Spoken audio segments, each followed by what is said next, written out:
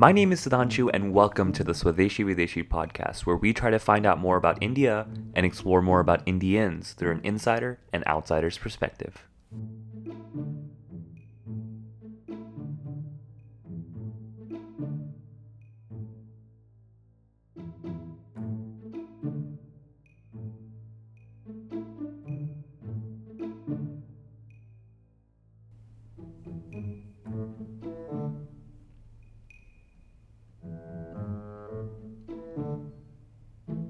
In 1999, Ziva Kunda, who actually was one of the most famous social psychologists, who was well known for her work in social cognition and motivated reasoning, she basically theorized that when we talk about social perception, society often tends to categorize along either the lines of race, sex, or age.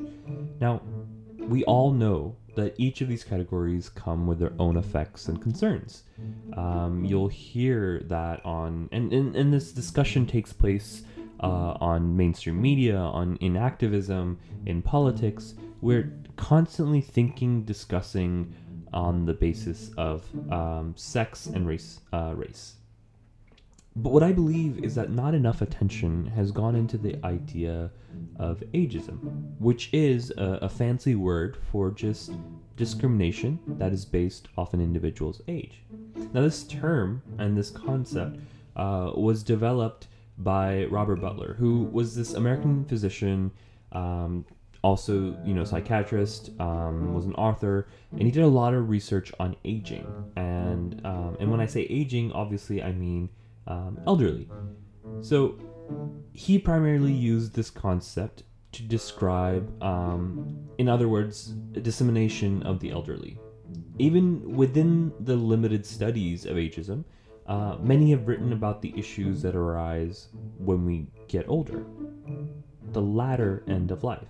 However, very few studies show the discrimination that young people face, in the prior to when they age. So, young people facing discrimination in facets of life as they grow up, as they're molded. Now, I think that's pretty obvious of what I'm trying to say. And I think ageism or discrimination is faced by young people all over us. But not enough research, not enough activism, not enough discourse has gone into the concept of ageism from the perspective of young people.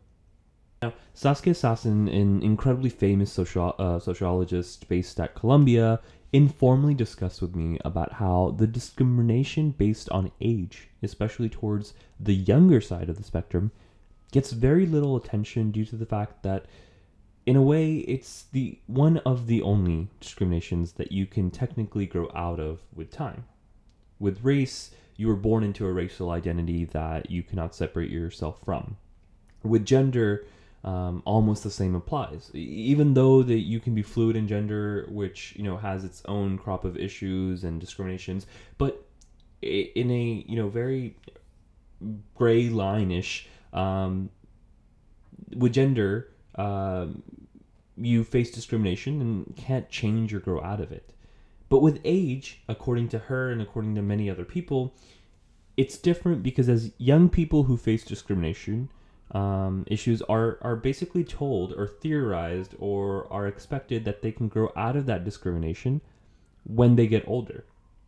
Now, I believe there could be merit to the argument of growing out of discrimination, but what's detrimental and what's at risk that, and has been for a very long time, is that because we're downplaying and we're trivializing how impactful the discrimination that young people face can be for young people in very formative years.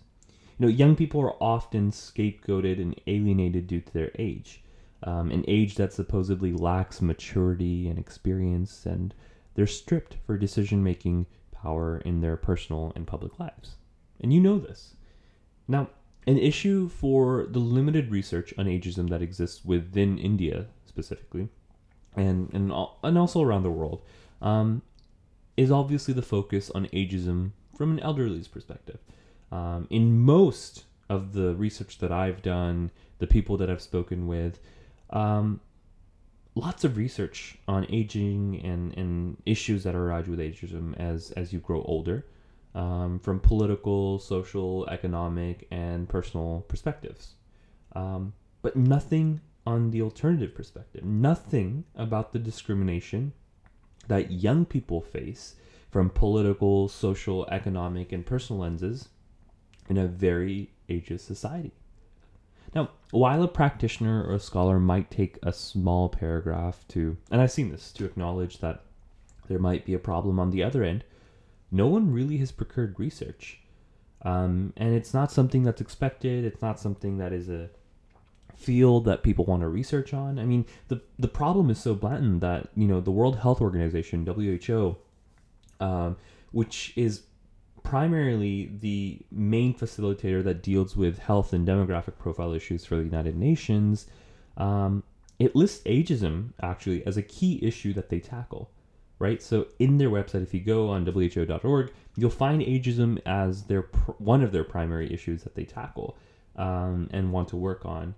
But their research, their profile shows absolutely no interest in bringing to light the issues faced via ageism on the younger perspective. So I'm going to quote in one of their studies, or their primary study where they list out that ageism is their main focus. Quote, "Ageism is a stereotyping, prejudice, and discrimination against people on the basis of their age.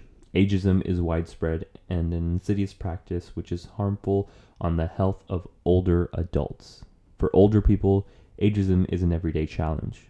Overlooked for employment, restricted from social services, and stereotyped in media, ageism marginalizes and excludes older people in their community.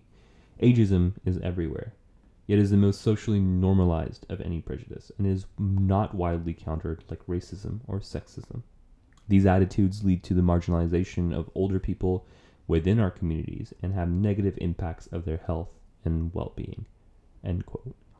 Now that was the way that WHO describes their work and why the importance of it. And if you noticed in this, is that not even once do they at all talk about ageism from a younger perspective, from a youth's perspective. And everything that they say, overlooked for employment, restricted from social services, stereotyped in the media, young people are facing those issues because of their age. They're being excluded, again, what it says, from communities and decision-making processes. Yet the WHO refuses to highlight those. So if scholars, practitioners, and those affected, whether they're young or old, if they want to solve the blatant discrimination that is faced when an individual's age varies too far onto one end of the spectrum, then we must reconstruct the mainstream narrative of who ageism affects. Now, many sources you'll find they'll allege that, due to the modernization of society and the pace in which it's progressing, that elderly face significant problems acclimating to the rapidly evolving environment and sustaining their lives to the society that they live in. As many of them as if they feel like second-class citizens in a way. That's true. But the same thing, because of modernity, because of how society is progressing, and because of the ageist connotations and prejudice that are incorporated, young people are also the same way. It's not, they know how to use an iPad better than old people so that they're not facing ageism. We have to get away from this notion, because it's the restrictions that are placed upon them. It's the limitations of the opportunities that they have.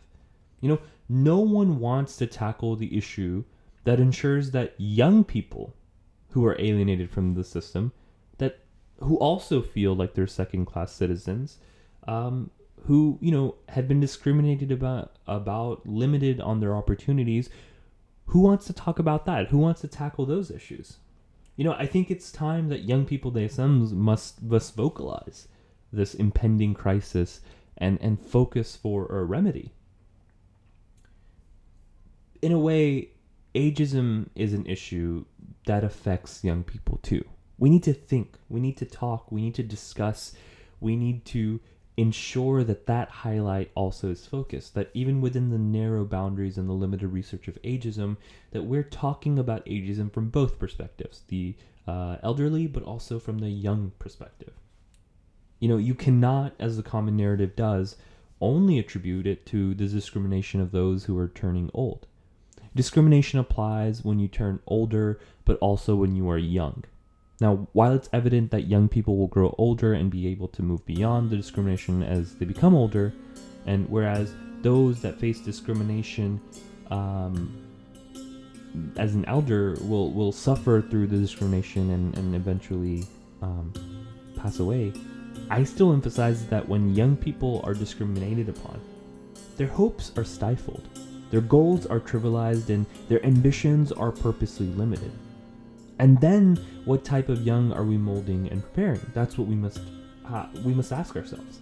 How will they fulfill that rhetorical fantasy that every leader places upon the youth, especially in India, when they say, "Yuva desh ko badlega," the youth will change the country. How are we expecting that out of the same young people that we're stifling, that we're trivializing, that we're limiting?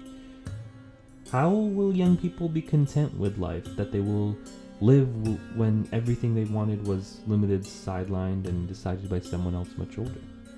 Maybe that could be a reason that India happens to have one of the highest youth suicides in the world. We need to think about this. The blatant discrimination that we are taking part in against young people without even realizing it.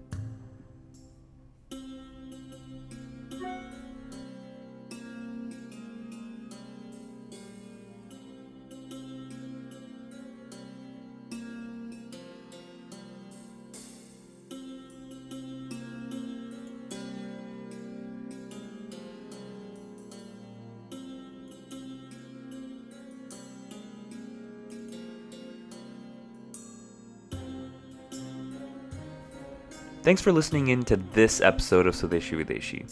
If you have any comments, feedback, suggestions, concerns, or just want to send some love, you can reach out to me on Instagram @Sudhanshu Kaushik or Twitter @Sudhi Kaushik.